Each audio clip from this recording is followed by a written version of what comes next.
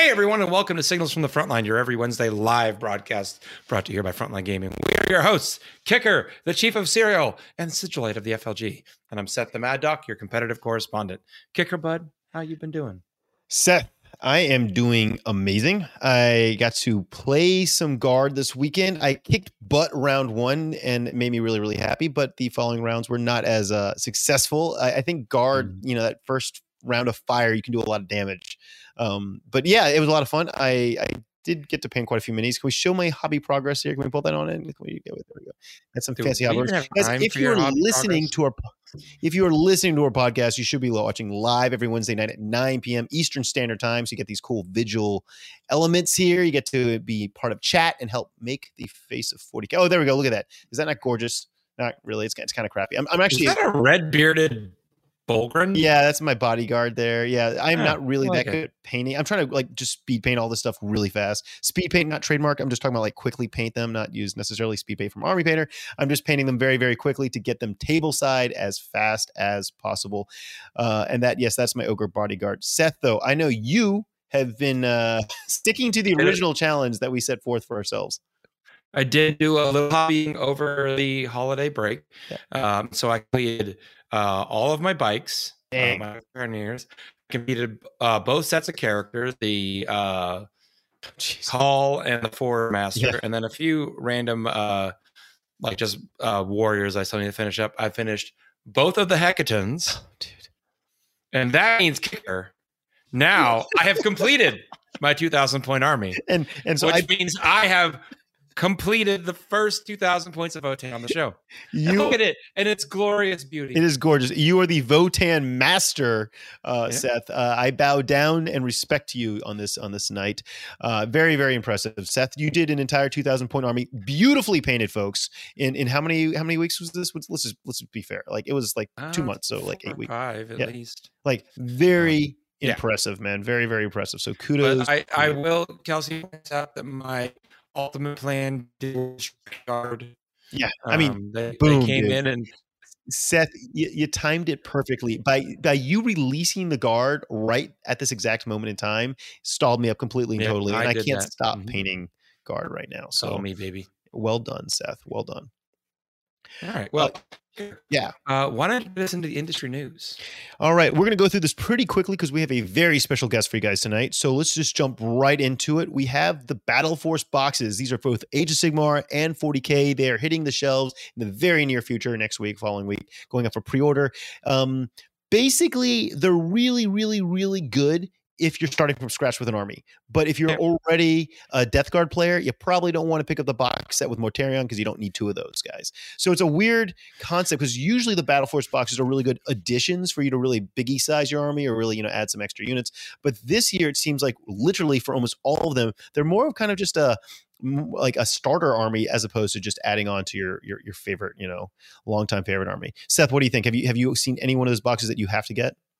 Have to get no because I'm pretty well set for the armies I play. But I kind of counter the point that they're not good if you already own the army because the discount, just like from GW price,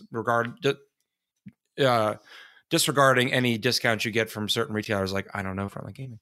Yeah.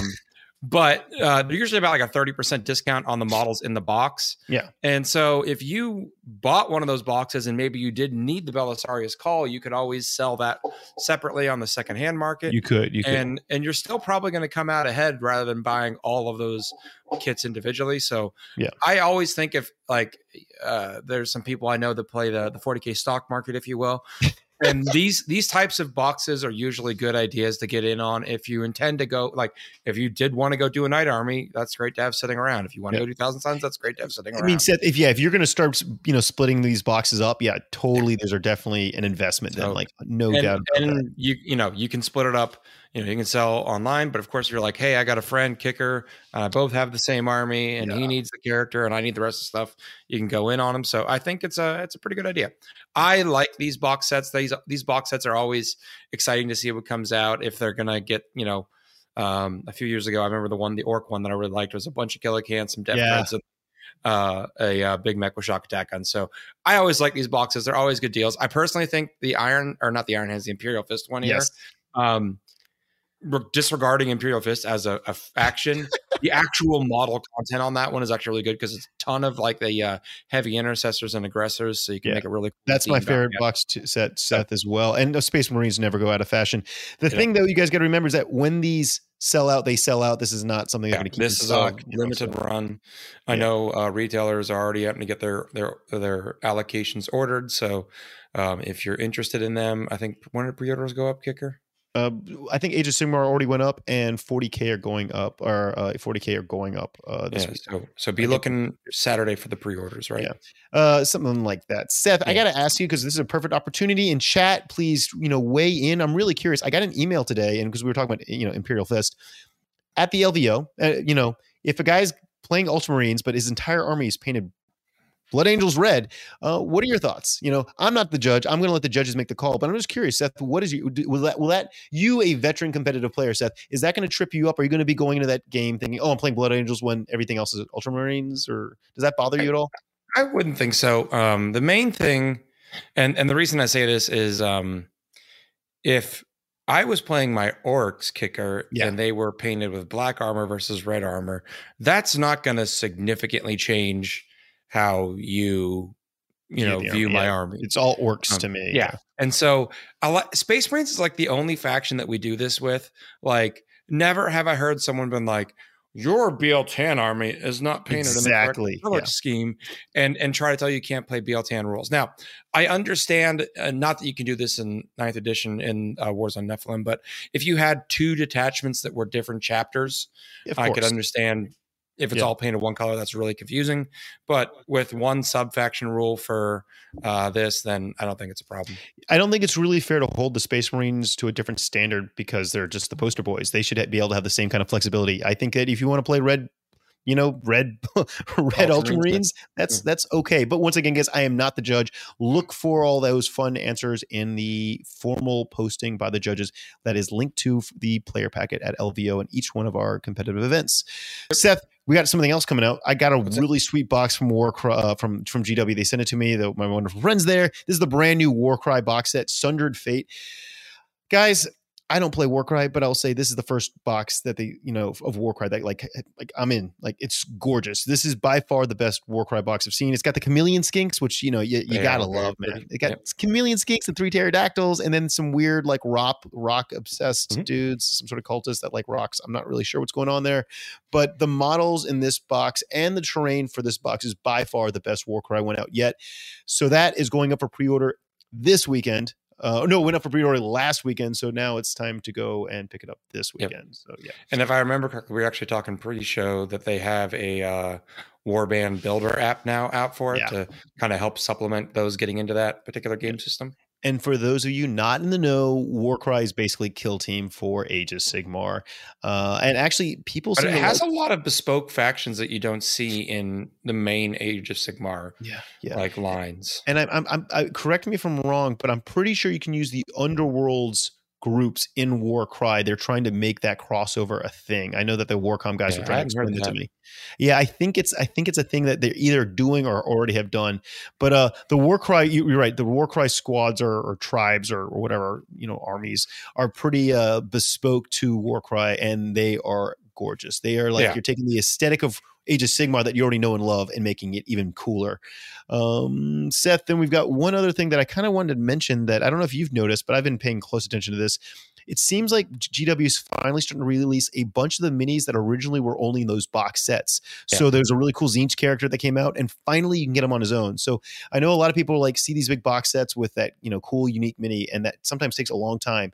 But those minis are finally starting to hit the shelves as standalone items. Yeah, they've done that for years. I can actually remember there was an orc model called Gruk Face Ripper that you could only get in this like combination orc and Space Wolf box.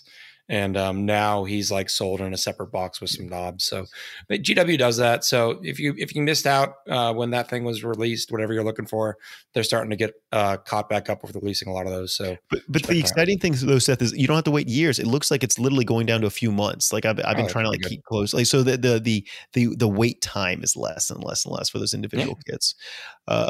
Seth, we got to do Jank of the Week. Got to do Jank of the Week, man. Jank of the Week. I got it. This is our. I hear you got it this week. What is it? I got it because I played it this weekend and I was like, oh, this is kind of weird, but I love it. So in competitive play, we always try to do our jank of the week. And this week, I ran my command squad using the new Astra Militarum Codex, and you can put an Ogre Bodyguard in there. If you run that Ogre Bodyguard with a slab shield, he's getting a 2-up armor save. The Bodyguard himself is toughness 6. You can throw a medic in there. The medic there gives him a 5-up feel no pain. So now you have a pretty hardy body in there with a 5-up feel no pain that is untargetable, right? And guess what? You can also bring that Ogre back to life. At least that's the way I'm reading it. And I think that's the way most people are reading it is if you do manage to kill them for 1 CP, you just pop them back alive, which is really, really cool at the end of your phase. So anyway.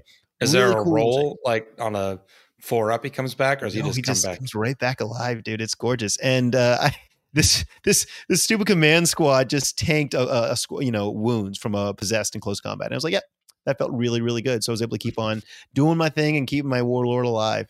Well, I guess you just have to kill the squad in one go. You got to, man. You got to. I mean, toughness 6, 2-up, armor save, 5-up feel no pain. He's a tough little dude. I got it. Don't worry. I got it. Man! Yeah. Let's talk a little bit about events real fast, guys. LVO is getting bigger and better every single freaking week.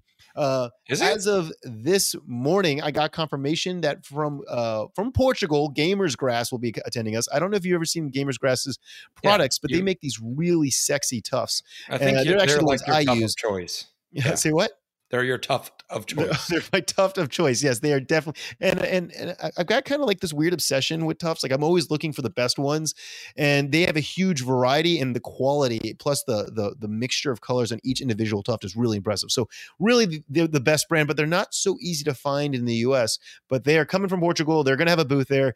More importantly, they're going to have a demo area where we can play with all their stuff, and they're going to be providing a shit ton of prize support, but not to the best generals. It's going to be going to all the other people. Best General's got enough shit already, right? They don't need to get more stuff. All right. So random, it's not just for 40K, it'll be for a range of different game systems, but the non-general award winners, as well as random people throughout the event, will be getting stuff from Gamers Grass. Nice. Yeah, and they have this thing. I've never tried it before. Maybe you have, Seth. The Gamers Grass makes laser cut plants. Have you tried these things? Like they're really cool. Laser cut plants. Yeah, I'm not really sure how to describe it, but basically you get these plants that you would pop out of I don't know, look it up.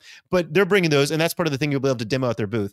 The end results look really cool. So instead of just having they call them laser plants. They call them laser sounds plants. A lot more entertaining. Like I'm putting these on my models and they're shooting lasers. Yeah, some sort of like defense mechanism right there, right? Okay, like they basically looks like they've cut out like a thin material and then folded it to look like plants. Yeah, and it looks just like ferns, right? It does, and it's not like made up stuff. They're like, here's a plantation lily. This is an elevanir. This is dry bracken. It's like regular bracken.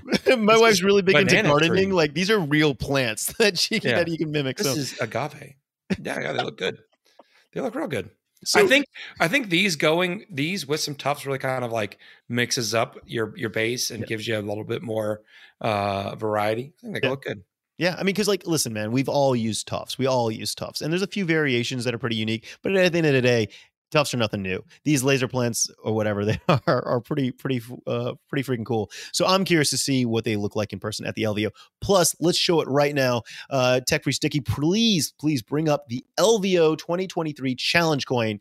We've got the final design done, and we are going to be there we go. Yeah, the original challenge coin, the original Frontline Gaming challenge coins, the ones who brought it to the competitive world. And it is gorgeous, guys. Seth, you got your challenge coins. You've got a whole challenge coin collection. LVO players who come in from around the world will all get their first or maybe their second Frontline Gaming challenge coin. Guys, these coins earn you a lot of perks at the event. They will be going, each person in the 40K champs, the Age of Sigmar champs, the narratives, the friendlies will be getting these challenge coins. If you are playing some other game systems that aren't part of our Frontline Gaming national circuit, sadly you don't get a coin, but it's really for the big events that come to each one of our terms. Kicker, how do you feel about carnival games at LVO? I'm game. What do you have in mind? So I was thinking, man, people have all these coins, yeah, and what could we do to really reward people that went and got a bunch of coins. What if we did some sort of coin toss game and you had to toss your own coins and you got certain prizes out of them? I'm cool with that. But then that means your coins are all gone at the end of the season and you got to go to more events to get more coins for next year. The prizes would have to be really good because a lot of people do not want to give up their coins. Like they love these damn things. I mean, it's optional. You don't have to. It is optional, right? Seth, we'll put a target on Dickie's back. I think what? Yeah. That sounds good to me. Yeah, on our tech priest. That sounds aggressive. Why Dickie? Why not? I don't want to go. Or we could make a vending machine where you put the coins in. Sure. We'll make a challenge coin vending machine. Seth, I don't want to go into the crazy details about what we're doing what the LVO challenge coin perks are, but basically, I really was inspired by going to an arcade recently, and you know how you get like tickets at the arcade and you can kind of go cash them in for your sort of like what you're saying, but not a carnival game, just kind of showing your challenge coins. Will be fine. You don't have to have a test of skill to get your prize. Test of skill, right? You just got to show them to us. But basically, the more coins you have, there'll be a selection of prizes you can get right then and there. So it's going to be a lot of fun. I like it. Yeah. You can use like 1 coin or 3 coins to try and get your prizes. Anyway, guys, this Friday, probably 11 a.m., but it might be later. The Rocky Mountain Open tickets will be going on sale, guys. So this is the brand new inaugural event. This is the one that you do not want to miss out on. This is the event that is held just outside Denver in the Adams County Fairgrounds. It is surrounded by the beautiful Colorado scenery. While this will be a competitive event, all are invited to join and spend a weekend rolling dice with these awesome peoples.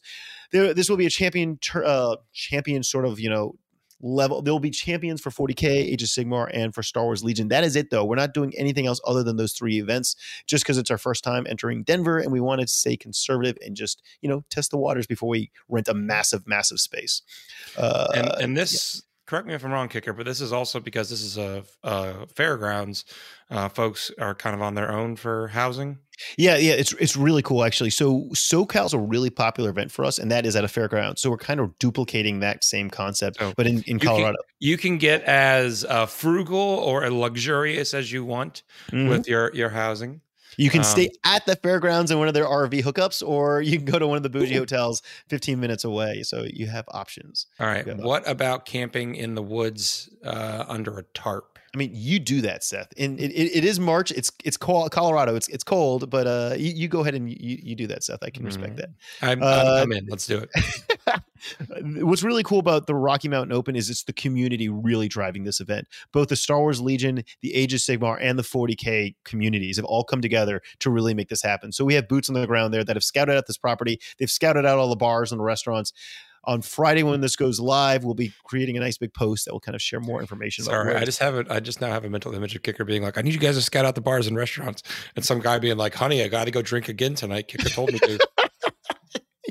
I mean, people are really committed to the cause. So, they're doing their due diligence. They're doing their due diligence. So yes, guys, this Friday, Rocky Mountain Open, do not miss out. This event is going to be capped. We don't have unlimited space. So when tickets sell out for this one, we're done. It's over. Right. So Seth, why don't you tell us what's going on with the FLGA? And I know that our friend down in New Zealand is doing something new and special. Yep. We have the return of Steve Joel with it's similar to Game Changers, but a different title. Actually, Tech Priest Stick is going to yell at me because I don't know the title off the top of my head. Can we production? Can you assist us here? Tech Priest. Oh no, he's leaving me hanging. I know it's Steve Joel Presents. Let me go look. I just you want to know the thing? I was just listening to it this afternoon. Steve Joel's World of 40K. It's really solid stuff. It's basically Steve Joel interviewing guests, kind of like he did at Game Changers, but I don't think that they necessarily have to be people on, I guess, the business. I don't know. Maybe they're not. They're not. Don't necessarily have to be Game Changers. Yes, they're just people really influential or dedicated to a certain element of the hobby. Everyone loves listening to Steve. Yeah, his voice is like smooth butter. And then Grim After Dark had a very strange episode. They talked about Warhammer Fantasy with Adam Camilleri for the entire time. And I am pissed off that they did that, because not only did that episode kind of completely go on a tangent, which is fine, whatever, you can do that, but this week I got about 4 or 5 different emails from people saying, are we playing Warhammer Fantasy at LVO? And like, Not that I'm aware of. Like, I don't have a Warhammer Fantasy TO at this point. So yeah. Well, I'm I'm going to tell you right now, Kicker, you do not want to do fantasy at LVO because you will lose Val. He will not do anything of value that weekend. He will just go and play fantasy. There will be no director there for the FLGN. He's just over there. He will just disappear. Like, if he does any sort of coverage, it'll just be on fantasy. That is it. Yeah. So this is why we do not have Warhammer Fantasy. Yeah. So LVO. Unfortunately, because of Val's addictions, we cannot have fantasy at LVO. Sorry. All right. Seth, we have a very important guest that we're bringing in today. Yes, we do. I would like to bring in today Jeremy, a.k.a. Curie, of StatCheck fame. Now, some of you may be familiar with StatCheck, and this is kind of the man behind the scenes. He's the engine that makes it run. He mines all that data. Howdy, Curie. Thanks for joining us. Hey, good to be here. Well, before we get into the meat of this wonderful conversation, it's Jeremy. Sorry. Just reading my notes. Jeremy Curie. Jeremy, shows how well I know you. By the way, we just met a few minutes ago. Jeremy. We did. Critical question here. You are on Signals from the Front Line, and we have to know, what is your favorite sugary breakfast cereal? You can't think too much. This has got to be an immediate knee-jerk reaction. You don't try to say something Captain bougie. Crunch. Captain Crunch. All right, there we go. Right. That is a peanut butter, Crunch berries, or just regular? Yeah, plain. Got to go with the classics. Okay, good. I mean, I will tell you that answer was wrong. The peanut butter is by far better than the classic, and the Oops All Berries is pretty novel. But pretty novel. I'm not allowed to have the peanut butter one because my wife hates peanut butter. You could. I think there's room under your desk there behind you to stick a box and hide it. Yeah. I've got enough empty hobby boxes. I'll find somewhere to stash it. There we go. It's perfect. Curie, do you want to introduce yourself to maybe the viewers that aren't familiar with you? Yeah, sure. So for those that aren't aware, name is Jeremy, but I go by Curie because during lockdown and COVID and all that craziness, I spent an insane amount of time on TTS playing the game and becoming kind of like a rules guy / judge.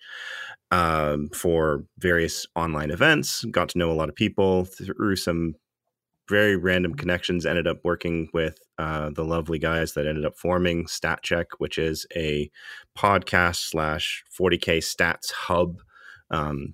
What I do for them, for the most part, is do a lot of data collection. So at the end of every single weekend, you'll see me running around online, reaching out to TOs, reaching out to BCP, whoever it is that I can grab data from, because I'm mining everywhere to basically gather what's happened in the world of 40K in terms of big events, medium events, and even the smaller GTs.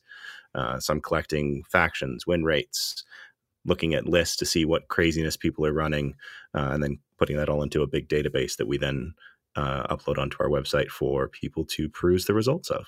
Jeremy, I think it's important that we tell people, guys, this guy's not getting paid to do the Lord's work, all right? If he reaches out to you, even if it's in the middle of the night, you should immediately help this gentleman out. I mean, this guy is hustling for the community. So please, like, if a random stranger named Jeremy, aka Curie, just says, hey, I need some information from you, be giving and helpful and responsive.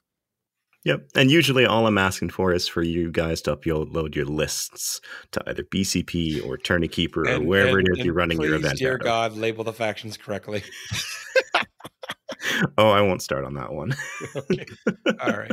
We'll leave that one there. But one of the things that I wanted to carry on tonight to really talk about specifically is over at StatCheck, they have made their own ranking system. And we talk about the ITC ranking all the time, but their ranking system is a little different.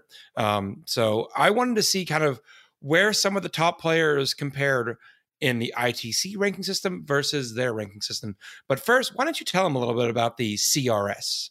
Yes. So the CRS, or the Curie ranking system, as it has been come to known by people, is it's effectively a weighted skill-based ranking system. So while the ITC is a great system, and I definitely make sure that all the events that I run are ITC ranked because everyone loves getting their ITC points, this one looks at head-to-head to how people fare when they play the best against the best, but also takes into consideration what faction they're playing. Because we all know that if, say back a month ago, 2 Tyranid players were to run into each other, pretty even match. But if a Tyranid player were to run into a Guard player, Tyranid player is probably fairly favored to win, even if the guard player is more skilled, just based on strength of codex. Cool. And so what? And when you say a skill-based system, is there kind of an easy comparison outside of the 40K world that people might be familiar with? Yeah, so it's essentially an elo system, very similar to like matchmaking in Leagues of Legend or Dota 2, or I don't know. I'm sure that there are other games out there, but those are the two that immediately came to mind in terms that have rank systems. StarCraft 2 has it as well. But yeah, it's essentially a way of measuring skill based on probability of win. So the higher your skill compared to someone else, the more likely it is you are to win that match. And then depending on the outcome of the match, someone's allotted points based on that probability. Now, the twist here is I've effectively made each player a team with their faction. All right. So, for example, Jack Harpster takes Tau to a super major. At the time that he does that, Tau is very favored, and he is expected to, based on his skill and the strength of the faction, do very well. If he wins all of his games, he's going to be awarded a certain number of points. And then we take the example of Brett Urbanowski, someone who not a lot of people know. He's not really high on the ITC rankings. He's in the top 100 last I checked. But he is someone who plays guard, and he has played nothing but guard for the entire ITC season. He shows up extremely high on the CRS rank because he wins games with a faction that is not expected to win. And he wins those games consistently, even against other good generals. All right. So that being said, now that we kind of understand the system, you today we were talking and you were pulling some rankings. What kind of interesting comparisons did you draw out of that? So you asked me about this, and I pulled the top 25 ITC ranks, but I want to talk about the top 10 because that's where things are the most interesting. So you guys on this show regularly go through the top 10 in the ITC for all of the various ranks. I was looking at just the ITC rank for pure, what would be considered player skill. And if you look at it, Jack Harpster's in the lead right now. If I pulled it this morning, so I'm hoping that's still right. But for the CRS, he's 6th. And it's one of these things where Jack, while he is a very talented player, has played largely meta factions this season. All right. Can I ask who's in first? Just because I'm really curious on your system. Yeah. So in first in my system is actually Thomas Ogden. Okay, cool. So again, he's been playing Tau since they came out in February, if I remember correctly. Yeah, it was early this but year. He has also dropped, I think, 1 game all season. Yeah. 2. 2? Oh, that's right. He lost his second one recently. Yeah. At not the Michigan GT, but at Chicago, was it? But anyway, so he is a remarkably consistent player. Seth, since you have it open, you can actually list how many games this man has won. Yeah, he has 47 wins, 2 losses. Before we get too deep, Chad is asking if they could see the data themselves. You guys can go to statcheck.com, stat-check, and then click on the CRS, and they have all of this up there on their website for you to look at and peruse. Big Papa asks, is there a way that anyone could help contribute with data collection or data entry, Curie? Oh, dude, that's awesome. Hey, thank you, Big Papa. Yeah, I have actually received offers from people in the past. If people want to help out with me, reach out to me. You can contact me through the StatCheck website. I read all the emails that come in through there. You can also reach out to me on Discord. If you already know me, you know my Discord handle. I'm not going to put it online, though, because I will get inundated. But people are more than happy to help me out. The thing that takes the most amount of time for me is checking lists and checking factions, because one of the things that we really are committed to at StatCheck is making sure that we look not only at like the top level faction, but also at sub factions. So like looking at how Leviathan Tyranids have been doing, taking a look how Farsight Enclave's Tau have been doing. But to do that, we need to go through and we need to read every single list to make sure we're capturing that. And where it can take a little bit extra time is things like Drukhari, where they'll have 3 patrols of a Covenant cult. Or a weekend like LVO where there's a single event that's like, here's like 800 players or 1,000 players. Yep. The weekend of the London Grand Tournament, I think I had 1,300 lists to go through. I spent the better part of Sunday and Saturday. And you don't do this through an automated process. No, because and one of the challenges is that there are multiple ways of submitting lists. There's multiple ways of building lists and of writing detachments. So at the moment, there's no automated system for this that I have. We are in talks with a few different people about how we can make that better. So if you are someone who's looking to donate some time or some know-how, please reach out to me. Because one of the challenges that we have is we want to make sure we cover everything, because as good as BCP is, it's not the only place that events are being hosted out of. We still have DUP being used down south, and we have places that are still using Tourney Keeper. I cover events in France that use Mini HQ. So it's all over the place. So it's just a matter of making sure that we can capture all of that. Jeremy, do we have the opportunity? I have to ask, do we have the opportunity now to maybe create a new cultural shift within the competitive, format with all the other TOs saying, hey guys, maybe we should encourage, or better yet, maybe we should penalize people that don't submit the right factions from the get-go. Like, maybe, I'm not saying we're going to do this right now, but I think that we should begin this process because it would make your life easier. And I know that like all the correspondents, guys like Seth and the entire FLGN guys, they want to know this data. So do you think that would be a cultural shift we should try to move towards? That would be lovely. One of the that would be absolutely lovely. I'm not saying it's ever going to happen, but one of the nice things is that there are some events that do that right now. If I remember correctly, the Leicester GT, which is happening this weekend, does have a 10-point first battle round penalty for submitting an incorrect faction declaration. I was talking with Vic Vijay about this, and he was just like, I'm playing Thousand Suns with Flamers. What do I mark my faction as? Is it Tzeentch? Is it Chaos? And I say, well, by my system, you're Chaos, because that is the kind of like big faction keyword that's being shared. Like Tzeentch is amorphous. Yeah. In more ways than one. Yeah, I was like, wait a minute.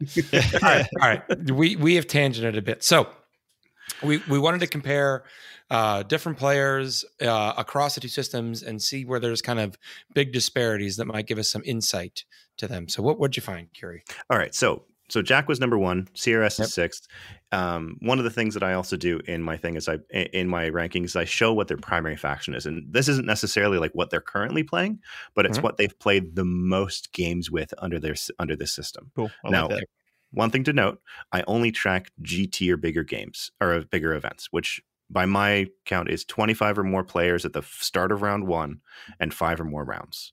RTTs are fun and all, but I find that in terms of getting quality games and also in terms of keeping myself sane with list checking, I limit myself to those bigger events. So like we talked about Tom being the top one, he's almost undefeated. He's 47 games and 2 losses. He's only played Tau. But when we look at Jack Harpster, he's still showing Tau as his primary faction because he played so many games with them back then. And things have changed. Most recently he took like Orcs to the GW finals. Exactly. Another kind of standout from this is John Lennon. Another Art of War player. He's 3rd in the ITC right now, but he's 23rd in the CRS. And that's because he's played the majority. He's won 40 games. He's lost 5, which is a stellar record. Any player would be more than happy to have that kind of record. But he's only played Tyranids. Yeah. Or at least he has played primarily Tyranids in the system. Which for the most of the season been a very strong faction. Yeah, whether it was Leviathan Supplement, Crusher Stampede, or just Leviathan Warriors. Yeah. Yeah. And you said someone like Brett Urbanowski, he's up there. He's at number 9 on the CRS. Wow. He is. Yeah, cool. Yeah, and it's one of these things where, so he's 9. He is 53, 24, and 1. So 53 wins, 24 losses, and 1 draw. But that is with Pure Guard, a faction that, to no one's surprise, I will say, has struggled a lot this year. Can we also applaud him for the amount of games he's played? I mean, that's a lot of games. Yeah, it is. Well done, dude. And the thing is that he not only has he played so much, but he is consistent. He is a consistent, and I don't mean this to disparage him anyway, he is a consistent X and 1 player. Yeah. He will usually drop 1 game at most events in the last few months, maybe 2. Yeah. And it comes from him knowing his faction inside and out, building lists, knowing exactly what to take, what not to take, and yeah, just that faction familiarity. So I'm really curious to see what he does with this new book. Cool. I was thinking about it. The system you've created is really impressive because you're following the precedent set by far larger tournament scenes than 40K. 40K is great. Don't get me wrong, I love it, but we're relatively tiny compared to something like League of Legends, right? So it's the precedent is out there for this. I don't know, this ranking system that you're leaning towards. What does chess uses something like this too, right?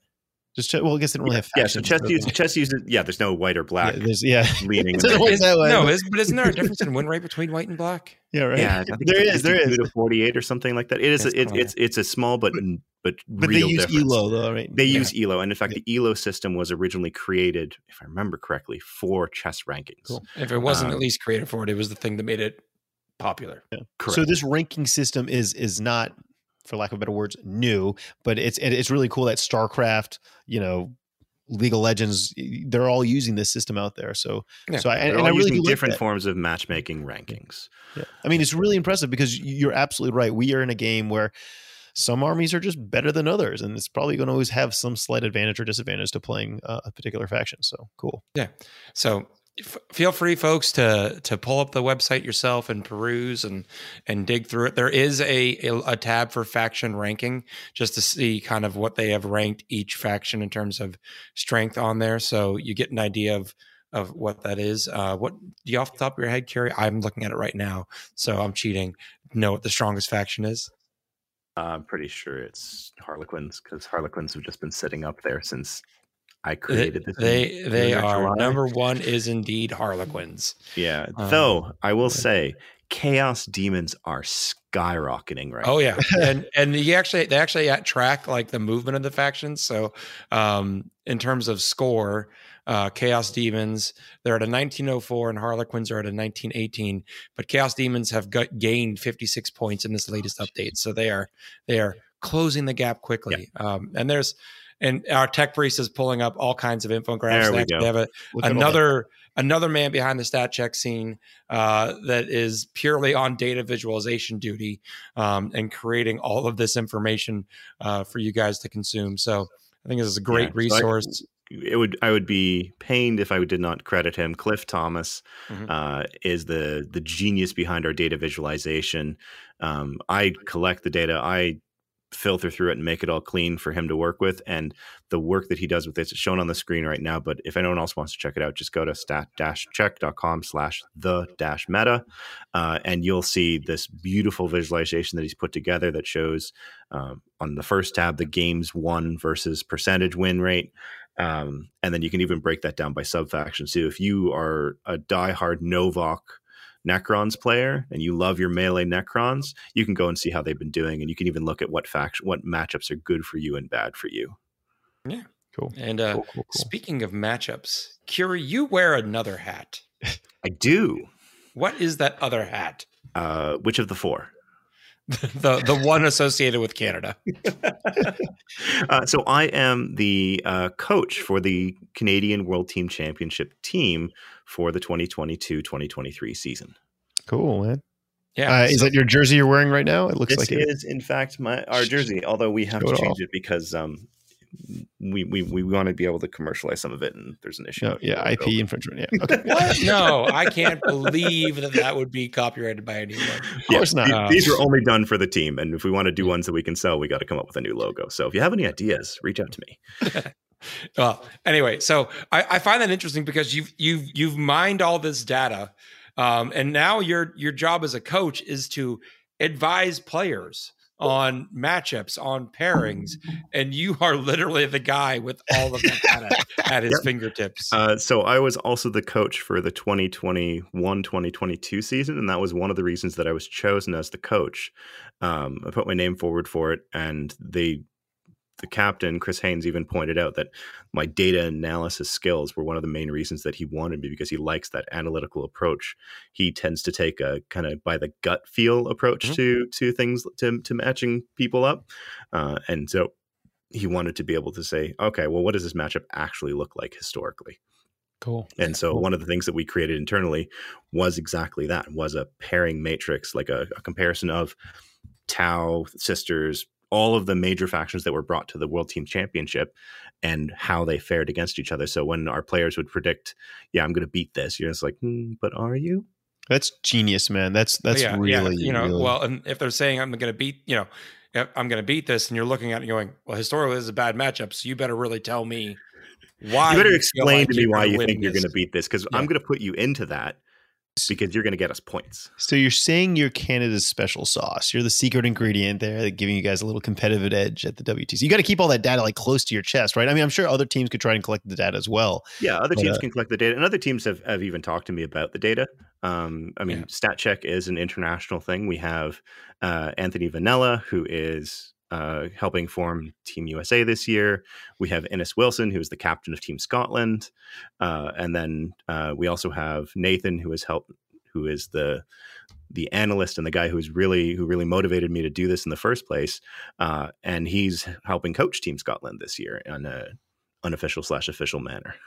So this is very much an international endeavor, and really, our goal at the end of the day is to bring up the competitive caliber that we encounter. All right. Well, if folks have more questions or want to learn more, where could they maybe hear more from you guys besides the website that you've plugged and I've plugged? And I think at some point, maybe Tech Pretty Sticky through in chat. Yeah. So you can check us out. We have a weekly podcast on Tuesday nights, 6 p.m. Eastern. And I'm not going to go through time zones because I suck at them. 5 p.m. Central, I guess. But I know it's 5 p.m. Central because that's when I watch it. It's exactly. Tuesday nights, you can go check us out at youtube.com/statcheck. We've got the website, obviously, and a bunch of us are doing different things. If you really like the work that we do, you can check us out on our website, and we do have some links for how you can support us. But yeah, and then also for me, if you enjoyed listening to me, if you enjoyed listening to the things that I have to say about all this, I'm also a member of the Canhammer podcast. Cool. There you go. All right. Well, now that we have Curie here and we've gone through a little bit of rankings, I feel like we're just obligated at this point to actually go into the ITC recap. I feel like I just have to at this point. So begrudgingly, geez. Feel free to stick around, bud. You're not going anywhere yet. And Jeremy, please feel free to chime in with any of your insight as Seth goes through our recap. Now, I will say that there have been some suggestions in chat for when you asked for a logo of me in flannel splitting a log like Paul Bunyan and Kicker as Babe the Blue Ox, which is a really, really specific logo, and I don't think has much to do with Canada because wasn't Paul Bunyan in the U.S.? Yeah, that was like an old Paul Bunyan. That was a folklore thing, right? Yeah, I don't know. All right. Anyway, competitive track. Number 1 is still Jack Harpster. Number 2, Vic VJ. Number 3, John Lennon. Despite that 23rd placing on the CRS, he's holding tight at that number 3 spot in the ITC. Number 4, David Gaylord. Number 5, Thomas Ogden. Number 6, Manny Chima. Number 7, Colin McDade. Number 8, Mike Porter. And I did confirm today, I spoke to Mike himself. He is not planning to attend the LVO. He has some work obligations he can't get out of. So we probably won't be seeing him take the top of the rankings maybe next year, Mike. Nassim Fuchain is number 9, and some unknown guy that I don't think anyone here likes. Number 10 is Innes Wilson. No one here around here likes him, right? Yeah, no one likes this guy. Yeah, it's definitely not one of his co-hosts. Innes is also, amusingly enough, number 10 in the CRS. Oh wow, it's rigged. It's rigged. Just actually, the week that we launced the CRS, Innes was number 1 in it, and I was like, "It's rigged." I think Anthony was like 4th. It was very much that. No, I didn't do that. And then as they started driving in the rankings because they stopped going to events. Oh. Yep. All right, Hobby Track. Our number 1, Matt Aaron. Number 2, Andrew Gagno. Number 3, Jacob Thayer. Number 4, Lou Rollins. Number 5, Aaron Kelman. Number 6, Dean Pritchards. Number 7, Eric Mullins. Number 8, Derek Page. Number 9, Kevin Grubbs. And number 10, Scott Boucher. I think every single one of these guys will be at LVO. I'm pretty sure. Yeah. Very, very much. For at least my contacts with most of them, they will be there. So that should be another good chance for a heap and pile of points to take that top spot. Heading on over to the AOS competitive track, number 1, Gavin Gragar. Number 2, Anthony Trentinelli. Number 3, Jeremy Vizier. Number 4, Thomas Kwan. Number 5, Rich Hanna. Number 6, Matt Beasley. Number 7, Zach Kennedy. Number 8, Emma Mangles. Number 9, Matt Robisha. Number 10, Bill Souza, which I am convinced that Bill Souza just plays the sousaphone at the table. You can't tell me otherwise. Now, Kiri, I was thinking about this earlier today. Is there a stat check for AOS?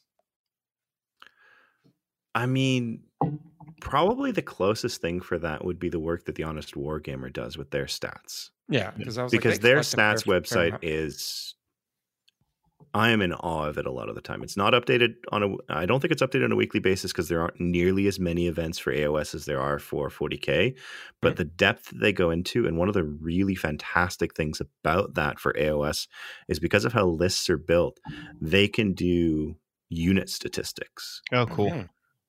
So it's one of the things that I don't want to think about doing that for 40K. Well, that's exactly it. Like Val did the breakdown of how many data slates there are in 40K, and it's something like over 1,000 data sheets. Yeah, ridiculous. Last time he counted, it was a lot, and it's probably then he stopped counting, and he went and played fantasy. Yeah, but AOS is such a smaller number, and also the way that their lists are built, they're much easier to parse. So it means that they can actually be like, hey, this war scroll is taken in 10% of Ogre Mod Tribe. I can't think of I couldn't think of an AOS faction. I'm sorry. Soulblight Gravelords. There we go. There you go. There I got yeah, one. like that's war scrolls taking 10% of Soulblight Gravelord lists, and that corresponds with a 60% win rate.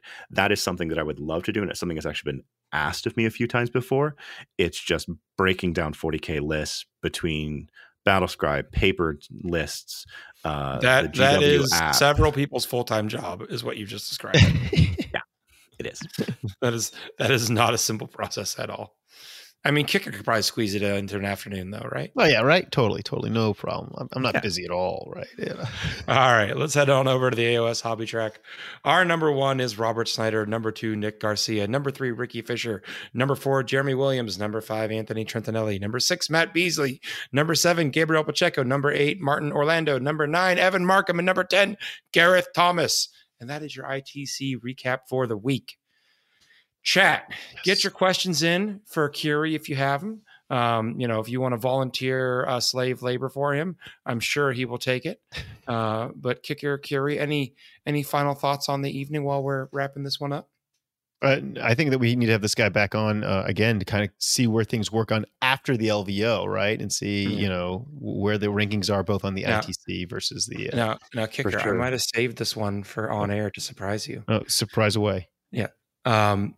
I've been talking with Kiri, and he's agreed to help us pull some player stats for the top 8 at LVO. Ooh, I love this. This would be amazing, man. Yes. So we can have like that literal stat, sheet on the screen of like, here's this player's record across the season, all this kind of fun stuff, because this is the man with that level of Excel sheet knowledge. I mean, you need to go all the way. Like what's the most frequently used warlord trait this guy takes, or some nonsense like that. God, his MVP unit or some nonsense. I don't know. Like, let's see. What's his favorite color of socks? I have no idea. Let's just really go into the data. Kevin Quintero gave us an amazing idea. All right, let's hear it. What do you say, Kevin? We need a cereal track, like counting the people who pick which cereal to see which cereal is the most popular by guests. I mean, why have we not done this, Kevin? It's a no-brainer. Someone has to go back and listen to the last year and a half worth of episodes. Figure out what all the top, influential people are in this community and what they eat. No, I think that there will have to be cereal served for the top 8. I think I personally will bring 8 bowls of cereal. In the morning, you'll be like, "Here's some cereal, boys. Eat up." You guys stay, you guys stay hydrated and well fueled for this epic day of 40K. All right. Crushing a Fool over on Twitch asks, and I think this is a good question for both of you. By the way, Crushing a Fool is a great name. Just sharing that. What's your opinions on Guard coming up? Meta breaking lists coming in the next few weeks? Yeah, Jeremy, what do you think? It depends. I said this last night on Stat Check, but one of the biggest things is we don't know what the data slate is going to do to Guard. Exactly. The safest assumption would be to say, play without any of the data slate. Yep. You don't get armor contempt on your vehicles. You take the indirect penalty, all of that, because it's a brand new book. Test the waters with that. until we get that full release and GW acknowledges it as being actually out and they update the data slate and all of that, it's too risky to do otherwise. And I understand that some events are ruling it both ways. And that's my fun right now, is figuring out where I put those in my categories, because we like creating a new meta with each new book, so that when you go in and you go to the website, you can actually break it down and say, okay, this is Demons Forward. So you can see what kind of impact the new book has. Well, in this case, it's going to be guard data slate, guard no data slate. Yeah. Seth, what's your hot take? What do you think? My gut is kind of with Curie, where I can't imagine them keeping the data slate stuff, because the data slate stuff was at least described to me when it came out as this is a stopgap for this army. So I would just be very surprised if they undid a lot of, or they kept a lot of that, because if they intended for that to stay a thing in the Guard Codex, I'd assume they would have written it into it. Yeah. They would have written into, and most of it they wrote in. Yeah. And there's exactly. Armor. You can make your vehicles armored with armored tracks and give them some of those benefits, kind of like Armored of Contempt. Yeah. Seth, though, I mean, I don't know how, much, if you've played any of the Guard yet, of the new Guard yet. My feelings are they're not as overpowered out the gate like Votann were. Like they seem more. Do you think they're more? I mean, I think they're more. Don't you besmirch my beloved Votann. I am a long time Votann player, Kicker. Hey Seth, what was the win rate of Votann this last weekend? Jeez, it was like 54, 57. 67%. Oh no! That was your win rate if you had all of the data slates. I watched your show. You said win rate of Votann as a whole. Win rate for the month of Votann is 59%. Win rate for the weekend was 67%. Dang, man. Looks they like are borked. Like it's also one of these things where people don't know how to play against them because it is a brand new book. You've never seen a lot of this stuff before. So we'll see what the data holds over the next 2 months. Do you guys think Guard without the data slate is going to be an AdMech or a Drukhari or anything that we're just going to come in and just destroy the world? They're a really strong shooting faction. That happens to also have a couple good melee units. The new Adelan Rough Riders are really good. Bulgrin are not terrible, and Leman Russes are actually really good. Is scary. Yeah. Because as a longtime Votann player, I don't have a means of mitigating mortal wounds in my codex, so that scares me. The shooting, of course, is great. The Russes are amazing. Well, we'll see, guys, right? We'll see. But we can all probably agree that artillery is kind of it's weak, right? The artillery is just not what it used to be. Provided you give them the indirect nerf, yes. Yeah. If you don't, they get really silly really fast. Yeah. Which, I mean, time and time again, we've seen indirect be either semi useless to broken. Those the two. It doesn't really have a middle ground. It's either like, oh my god, my entire army died and I didn't even step out of cover, or nothing really happens and I move on with my life. Yeah, everyone we all remember your buggies, those orc buggies, man, those squig buggies. That was a time. Why are you blaming me? Why are you blaming me? It's me? All your fault, man. All your fault. You ruined it for everyone. I was going to be nice and just mention Manny Chima's LVO 2020 list. Oh jeez, God, I remember the 9 whirlwinds and 3 thunderfire cannons with the chapter master. Man, don't bring that up. Don't bring that up. That was a thing. Chad is also asking about the Votann FAQ today. Speaking of Votann, go for it. Take it away. So they FAQ'd a few things that were kind of simple and made sense, like you can't have more than one Uthar the Destined in your list, and you're like, yes, because he's a named character. Thank you, GW. And then they were like, hey, there was some question of if I shoot a beam weapon, the conversion beamer, at a target that is far away and I get extra hits and I have an intervening target, does the intervening target take the extra hits? And they clarified, yes, the intervening target does take the extra hits. But then Curie, they put one more little gem in there. What was that? They asked the question, can beams hit friendly units? And the answer is apparently yes. Despite in the beam rule, it's saying that it can only you only roll to wound against things that were an eligible target when you selected the unit to start shooting with. And your own units are never eligible targets. Correct. You're never eligible to shoot your own stuff. That raised the most fun, and I think this will make a jank at some point, is can you hit your own units in combat? And the answer is right now, maybe, because the rule on being able to target units that are engaged in in close quarters combat that you're not part of only says that you can't hit enemy units. So more FAQ to follow is what I'm hearing. Yeah. Stand by. I brought this up in the WTC chat and they immediately said, let's just wait for them to realize what they've done. Yeah, but it is an interesting ruling because if you are screening your big land fortresses and you don't want to get them, tagged in combat, you want to screen them. You do now have to kind of leave little gaps in your screen to shoot through. Otherwise, you beam your own units. Yep. So it's easy enough to work around, but it just kind of puts a lot of weird things. Like Chad's pointing out, you can hit your own character, but they have ruled that the beam cannot hit an enemy character if the enemy character wasn't eligible, but you could hit your own dude standing in front of it. So it's all kinds of crazy. Awkward. All right. Awkward. Well, I think that is it for tonight. Curie, thank you so much for coming on. We really appreciate having you. Folks, go check them out. stat-check.com is where you can find all their information. You can reach out and volunteer your lovely time to help Curie curate all this data. Get it? Curate. I've been waiting to put that in the show from the start. You went there. Final thoughts for the night, gentlemen? Guys, thank you again, Curie, for coming on. And guys, Friday, remember, Rocky Mountain Open. Friday. Tickets going live. Yeah. Do it. It will be an event tracked by Curie, I promise you. It will be. I'm sure it'll have more than 25 people there. All right. Well, thank you so much for joining us. We really hope you enjoyed this episode of Signals from the Frontline. Have a great week, and we will see you next Wednesday. Good night, guys. Cheers.